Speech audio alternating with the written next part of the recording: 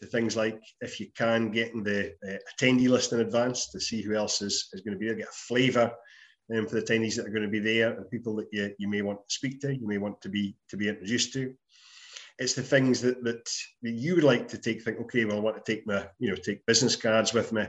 I'm going to grab a pen as well too. Might write some notes on the back of the business cards from people that I meet.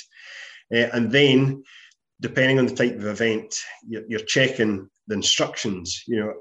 As an example, in my days with Aberdeen Business Network, we had two different types of events. One that was very informal, very lightly structured. There's no real, sort of prep required other than checking the details, taking your business cards.